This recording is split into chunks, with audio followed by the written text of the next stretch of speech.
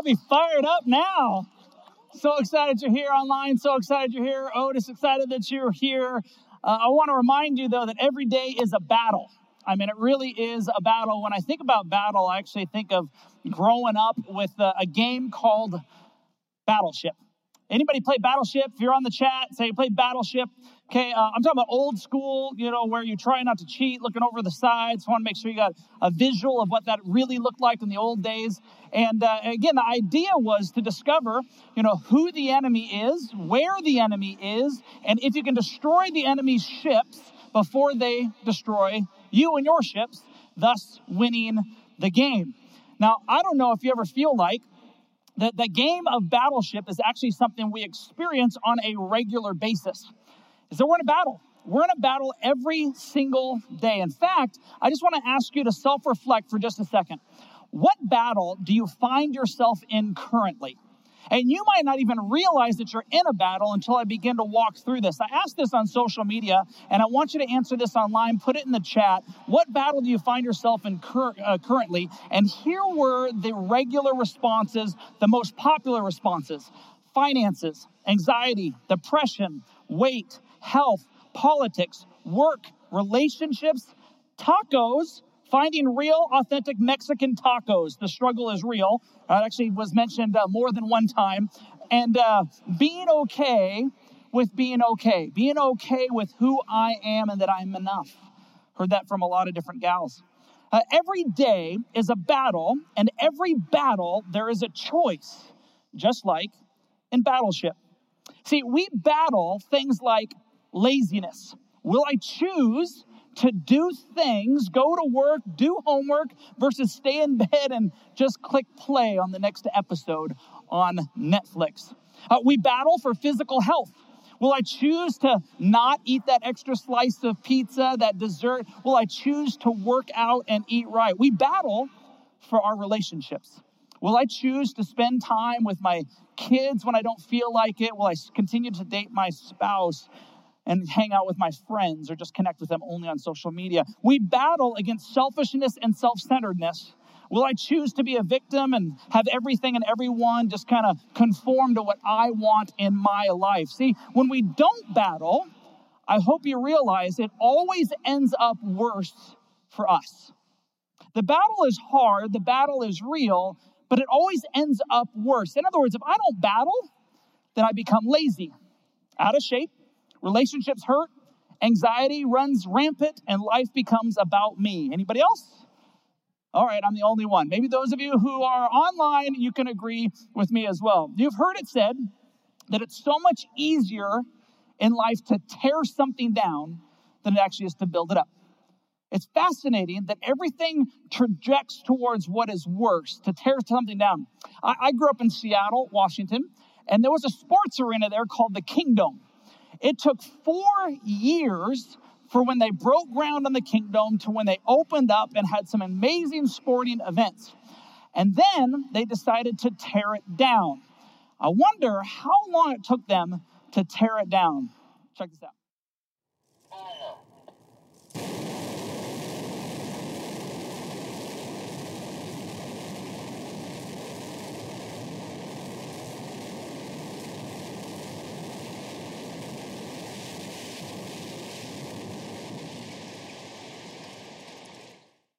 18 seconds. 4 years to build up, 18 seconds to tear down. See, if you and I want a chance to win the battle or win the war, we've got to understand first and foremost who the enemy is. We have to understand the root of our battle. For example, part of the reason that you and I lose these daily battles over and over and over is we misdiagnose what the root is. We think and we honestly believe and live as if our battle is about our spouse, our kids, our work, our weight, our health, our anxiety, our politicians, that's our battle. What if I told you that if that's all you focused on, you would only get so far in life? And if you think that that's your battle and that's the primary thing that you are fighting against or for, here's what I'm here to tell you: you're wrong. And I'm going to ask you to process something. And I want you to really think of this online. I want you to think of this in Otis and Barker as well. The root of all of the battles we face are spiritual. The root of all the battles we face are spiritual. Now, if you're not a follower of Jesus yet, allow me to make a case that this is actually true, because I want you to find success in your life. So let's start with the reality. Okay? The reality is there is good and there is evil in the world. There is light and there is darkness. There is right and there is wrong. Can you agree with that? I hope so, because you're on your way to understanding how this all works. You see, there is a theory that is out there, especially prominent in America and other places today, that we are good by nature. That we are if we are given the right circumstances, the right family, the right resources, the right education, then we will rightly choose what is good. The reason that we're not choosing good is because we have been wounded, hurt, not given the opportunities, or hurt people hurt other people. Do you see how that works? But you need to know that undeniably that we are not good by nature. Now, how can I tell you this with absolute certainty? Now, don't miss this. It's because I have kids. Absolute certainty. Because the only people that believe that are in an intellectual classroom and have not been around or had kids for many, many years. If you've ever been around or had a child that is 2 or 3 years of age, you never, ever have to teach them to do wrong. You never have to teach them to say no, to disobey, to be selfish, to be self-centered. Because as a parent, we understand that our job is to shepherd their hearts, to help them to know right from wrong, and to teach them the way that they have been made. We are not good by nature. We are actually evil by nature. We lean towards that which is not good in the disguise of that which is good, thinking that it'll actually provide good in our lives. And you know this to be true in your life. Stop and think about how much easier it is for you to focus on you, to be selfish, to be deceitful, to lie, to get it all about you. See, what this means is the gravitational force in all of our souls for all of humanity is actually leaning towards that which is more wrong than that which is right. How do I know this? You study any civilization that has ever existed in history, and you will see without a God in that culture, it is wicked, it is evil, it is horrible, the things that they do to themselves and to other people. See, there's 2 primary battles. As we set up this series we're going to go through for the next 7 or 8 weeks, there's 2 primary battles we must engage with in order to end up more on the right side than on the evil side. Okay, so there's the 2 things I want you to get tonight. Number 1, we battle against ourselves. It's an inward battle. You find yourself battling yourself. And that's weird. I find myself battling with me. You know that inner dialogue, that you start having? Come on, Dan. Don't eat that second pie. Don't go there. Maybe it's a slice of pie. I hope it's not a whole pie. Right? Now, you fight the urge, that alarm goes off. And you know the right thing to do is to get up and to get going in the day. And you're like, oh, I just know. And you're fighting yourself. And you almost have to tell yourself, nope, it's time to grow up. It's time to get up. It's time to go to school. It's time to actually go to work. It's actually time to do those things. But you're fighting with yourself as you're going through a lot of these things. See, there's a temptation to not do good or right all the time, and the temptation is internally, and it's in here. See, James is the half-brother of Jesus, and he writes this in James 1:13. And remember, when you are being tempted, do not say, God is tempting me. God is never tempted to do wrong, And he never tempts anyone else. Temptation comes from our own desires, which entice us and drag us away. These desires, what happens is they give birth to sinful actions. And when sin is allowed to grow, it gives birth to death. Temptation is not sin. But you notice the progression, right? It goes from temptation, and then if we give in to the battle, it leads to sin. If we continually and habitually lead to sin, it will then lead us to death. Well, what death are we talking about? Death of relationship, death of progress, death of our finances. There's so many deaths that can happen if we begin to live that way. There's a guy by the name of the Apostle Paul. He wrote much of our New Testament and is probably one of the most godly and influential men in all of human history. And even he writes this in Romans chapter 7. And I know nothing good lives in me. Now, isn't that encouraging tonight? Isn't that encouraging today? That is in my sinful nature. I want to do what is right, but I can't. I want to do what is good, but I don't. I don't want to do what is wrong, but I do it anyway. But if I do what I don't want to do, I'm not really the one doing wrong. It is sin living in me that does it. I've discovered this principle in life, that when I want to do what is right, I never do what is wrong. I love God's law with all my heart, but there is another power within me that is at war with my mind. This power makes me a slave to the sin that is still within me. Oh, what a miserable person I am. Who will free me from this life that is dominated by sin and death? Anybody else? That's me.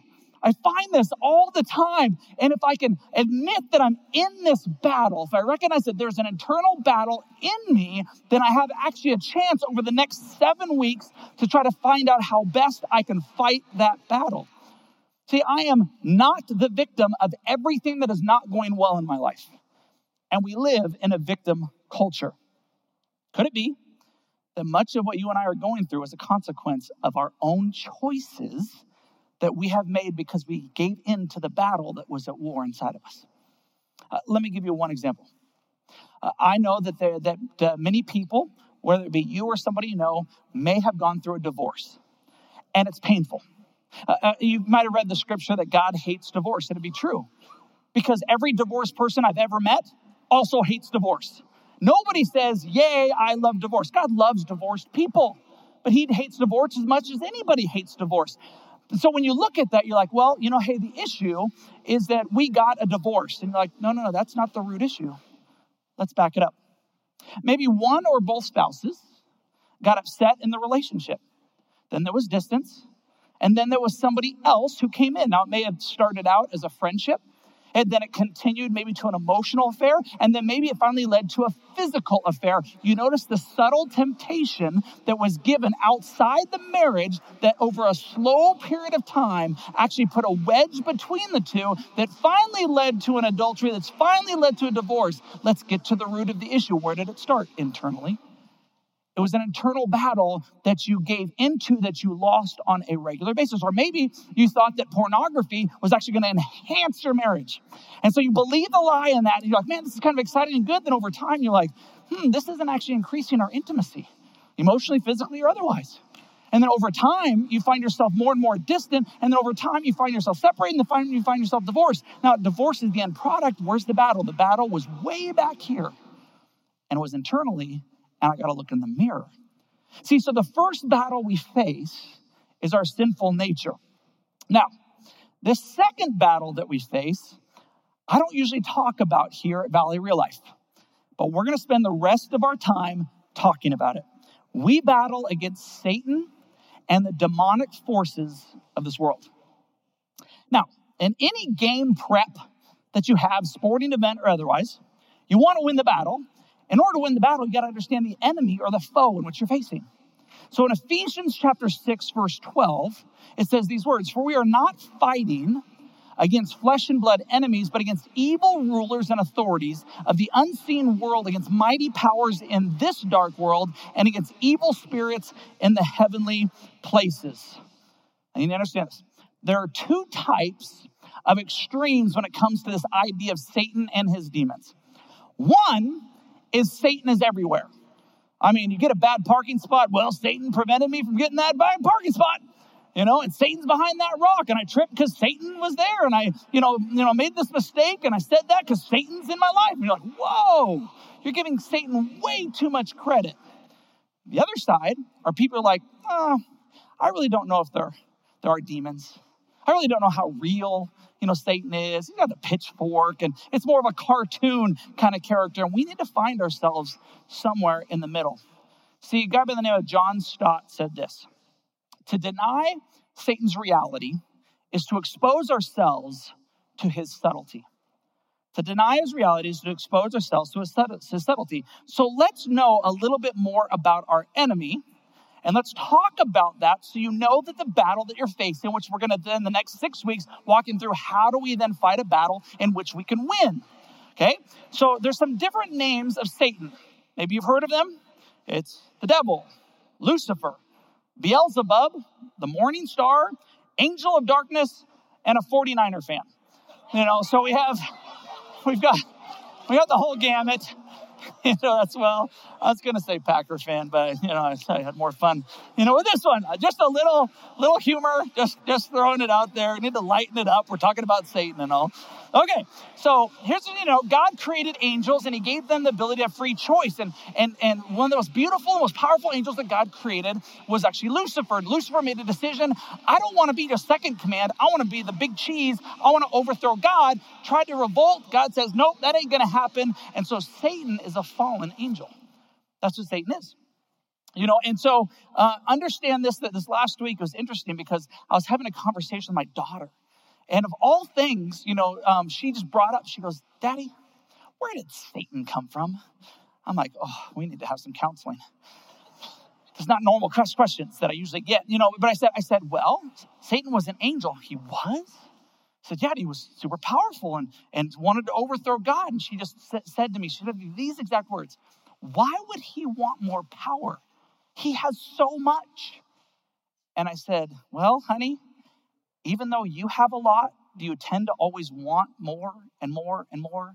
She goes, yeah, but I'm not Satan. I'm like, you're right. Glad we got that straight. That's important. Revelation 12:7-9 says, then there was a war in heaven. It says Michael and his angels fought against the dragon and his angels, and the dragon lost. The ancient serpent called the devil, or Satan, the one deceiving the entire world, was thrown down to the earth with all his angels. So that's what we find, in the first one of the earliest references of where it started and where it came down. Okay, there's other references as well. Then we find, a Satan as the serpent in the garden. He's the one that's there, that's tempting Eve. Again, didn't cause Eve to sin. Eve had to make the battle and the choice.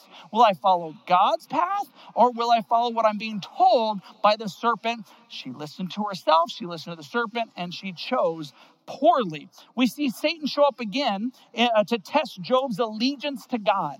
And God allows, Satan to engage, in doing some awful things into Job's life, to teach Job a lesson. And then we see Satan shows up at the temptation of Jesus. And we'll talk more about that in the coming weeks. Now, you need to understand that demons are real, and they can inhabit both people and animals.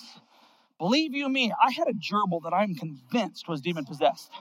Every time you picked up this gerbil, it bit you so you'd bleed. And I was like, why is this creature, get behind these things? Anyway, seriously, we see Jesus so many times, because, and I think we pass over it because it's so unfamiliar for us as educated Americans, but we see it time after time after time, how we cast out demons, cast out people with evil spirits. So many miraculous times that have happened. One of the most famous was when there's this guy who's hanging out in the tombs and he's cutting himself, and Jesus, comes upon him. He falls at his knees and he says, hey, have mercy on me, get away from me. And Jesus says, who are you? And the demons inside said, we are legion, for we are many. And they said, please don't kill us. Please don't cast us to the abyss. Send us to the pigs. She says, okay, so there's these so many pigs that were nearby. So it goes into the pigs, and the pigs run off the cliff and they all die. People freak out. They come down, you think they would start worshiping God. They're like, Jesus, go away. They're so freaked out about what's taking place. And yet this guy was set free. James, the brother of Jesus, even mentions this. Says, hey, you believe in God? That's good. That's good. Even the demons believe in God, and at least they shudder. At least they have some fear. So we have to have more than even belief. So we see this as mentioned over and over and over, but we don't want to talk about this a lot. In fact, Satan enters Judas at the very end to betray Jesus. Luke 22, verse 3, it says, then Satan entered into Judas Iscariot, who was one of the 12 disciples, and he went to the leading priests and captains of the temple guard to discuss the best way to betray Jesus to them. Wait, can Satan really do that? Can he just come upon a person? We're going to talk about that in the next several weeks. Now, how come we don't see this in our society anymore? Because if you've ever been to third world countries and other places, you see some pretty whacked out stuff. And you're like, okay, there is something beyond the realm of physical probabilities, possibilities to take place. Why don't we see it in America as much? Because in America, we have psychological names for it. And I'm not saying in all instances, do not misquote me, but there are some people who've been given a label of split personality disorder or bipolar who may in fact have something else besides them inside of them. But we want to label it. We got to put it in a scientific box. More proof text. If you ever seen some of the heinous crimes, some of the worst, and you start digging in and people want to plead something called insanity, that they literally can't remember that they did some of the things. Go back to the Columbine shootings when those started taking place in our country. And you start saying, okay, there was something more that was there that was taking place, or the Sandy Hook Elementary, or all those heinous crimes. And you're starting to see that there's something else that people are giving themselves to, that they're being controlled by, that they're allowing to reign and rule in their lives. Here's what you need to know more than anything else. Satan is a deceiver and he's a liar. 2 Corinthians 11:14 says, Satan disguises himself as an angel of light, so it is no wonder that his servants also disguise themselves as servants of righteousness. In the end, they will get the punishment that their wicked deeds deserve.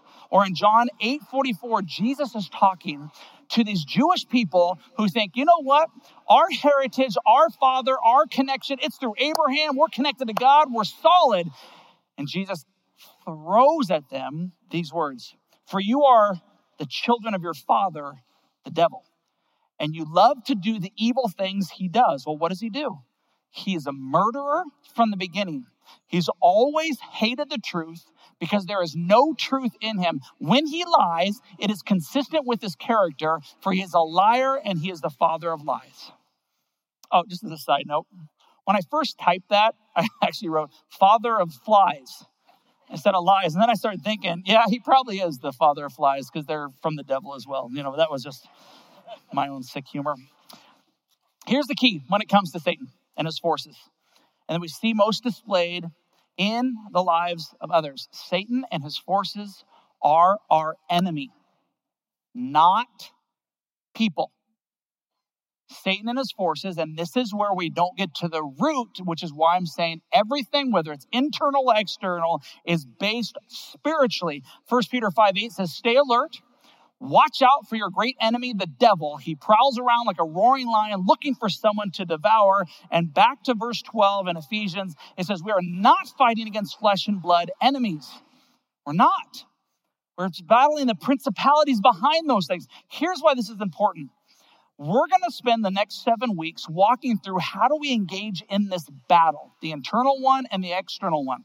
The Apostle Paul is writing to this church in our New Testament Bibles. We call it the book of Ephesians, but it's to the city of Ephesus.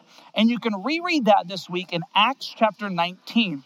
When the Apostle Paul first went to Ephesus to preach this good news, he got a response, but it was mostly opposition. He was run out of the synagogue by unbelieving Jewish leaders. He was mimicked by Jewish exorcists. He was threatened by the silversmiths whose idol-making business was suffering because of Paul's misery. And most importantly, because it was in a cult-ish town where they worshiped and served Satan that we find this story. See, there was a group of Jews that was traveling from town to town, and their purpose was to cast out evil spirits. They tried to use the name of the Lord Jesus in their incantation, saying, I command you in the name of Jesus, whom Paul preaches, to come out. 7 sons of Sceva, a leading priest were doing this, but one time they tried it, here's what happened. The evil spirit replied, I know Jesus and I know Paul, but who the heck are you? Then the man with the evil spirit leaped on them, overpowered them, and attacked them with such violence that they fled from the house naked and battered. Sorry, that's where my eyes start cracking up. I don't know why that's funny. But the story of what happened spread quickly all through Ephesus, to the Jews and the Greeks alike. And what happened is a solemn fear, it says, descended on the city, and the name of the Lord Jesus was greatly honored. Many who became believers confessed their sinful practices. And then it says this, a number of them who had been practicing sorcery brought their incantation books and burned them at a public bonfire. The value of the books was several $million. So the message about the Lord spread wildly and had a powerful effect.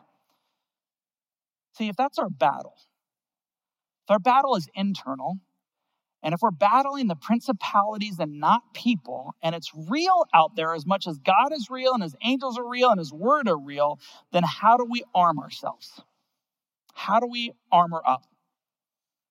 Romans 7:28, the Apostle Paul answers the question, who will save me from this body of death?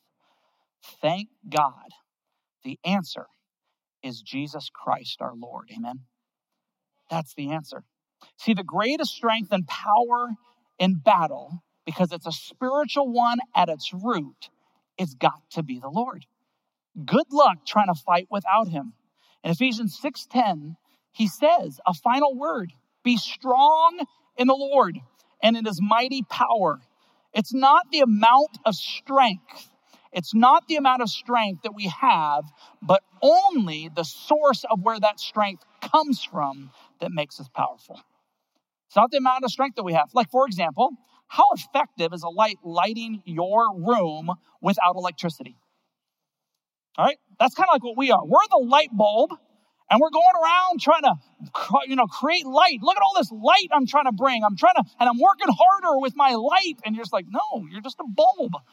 You're nothing. But all of a sudden, you connect to a power source, and the light shines incredibly bright. God is that power source. See, Romans 8:31 says, if God is for us, who can ever be against us?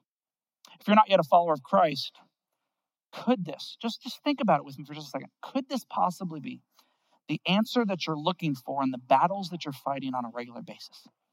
You've been trying to do it in your own strength and your own power for so long, and you find yourself defeated more and more and more, yet there's a different path.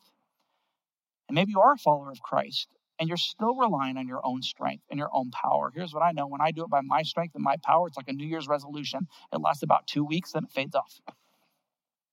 And I don't think I'm alone in that. So how do we do this?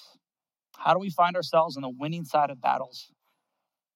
The key is going to be put on the armor of God, and we're going to stand firm. So I want to invite you to come back these next 7 weeks in this time of uncertainty, in this time of weakness, in this time of difficulty, to recognize where is the battle really, and how do I have the strength to fight it. In fact, as our next step, our closing, figure out this week. Can you take just a moment? This might be in your small group. You can put this in the chat, online. This might be in a conversation. If you're youth, it might be just before you even go out, circle up before you go out and play, outside. Figure out what your greatest battles are. Figure out what your greatest battles are and get to the spiritual root of where that's coming from before next week. Try to figure out, okay, what are the battles that I find myself in on a regular basis? And then can I peel it back and find out what the root is? Weight loss is not the root. What is it? Get underneath it. Stress is not the root. What is it? Get underneath it. Your marriage issues is not the root. What is it? Get underneath it. And then when we get to that point, you'll know what the true enemy is, and we're going to arm you up in order to have to face it and battle it. Let's pray. Father, thank you so much for today. Thank you for the opportunity that we have in you, Lord, to face our great enemy, Satan and his demons. It's real. And we also know the real sinful nature that we battle from within. Help us over these next 7 weeks to have the strength that only you can provide. And God, I pray for anyone right now who's watching online, who's at Otis, or who's here at Barker, that you would just help them with their pain and battle right now. Listen to them as they cry out to you, knowing that you are the God of victory, that we can find victory in your name, in the name of Jesus. Amen.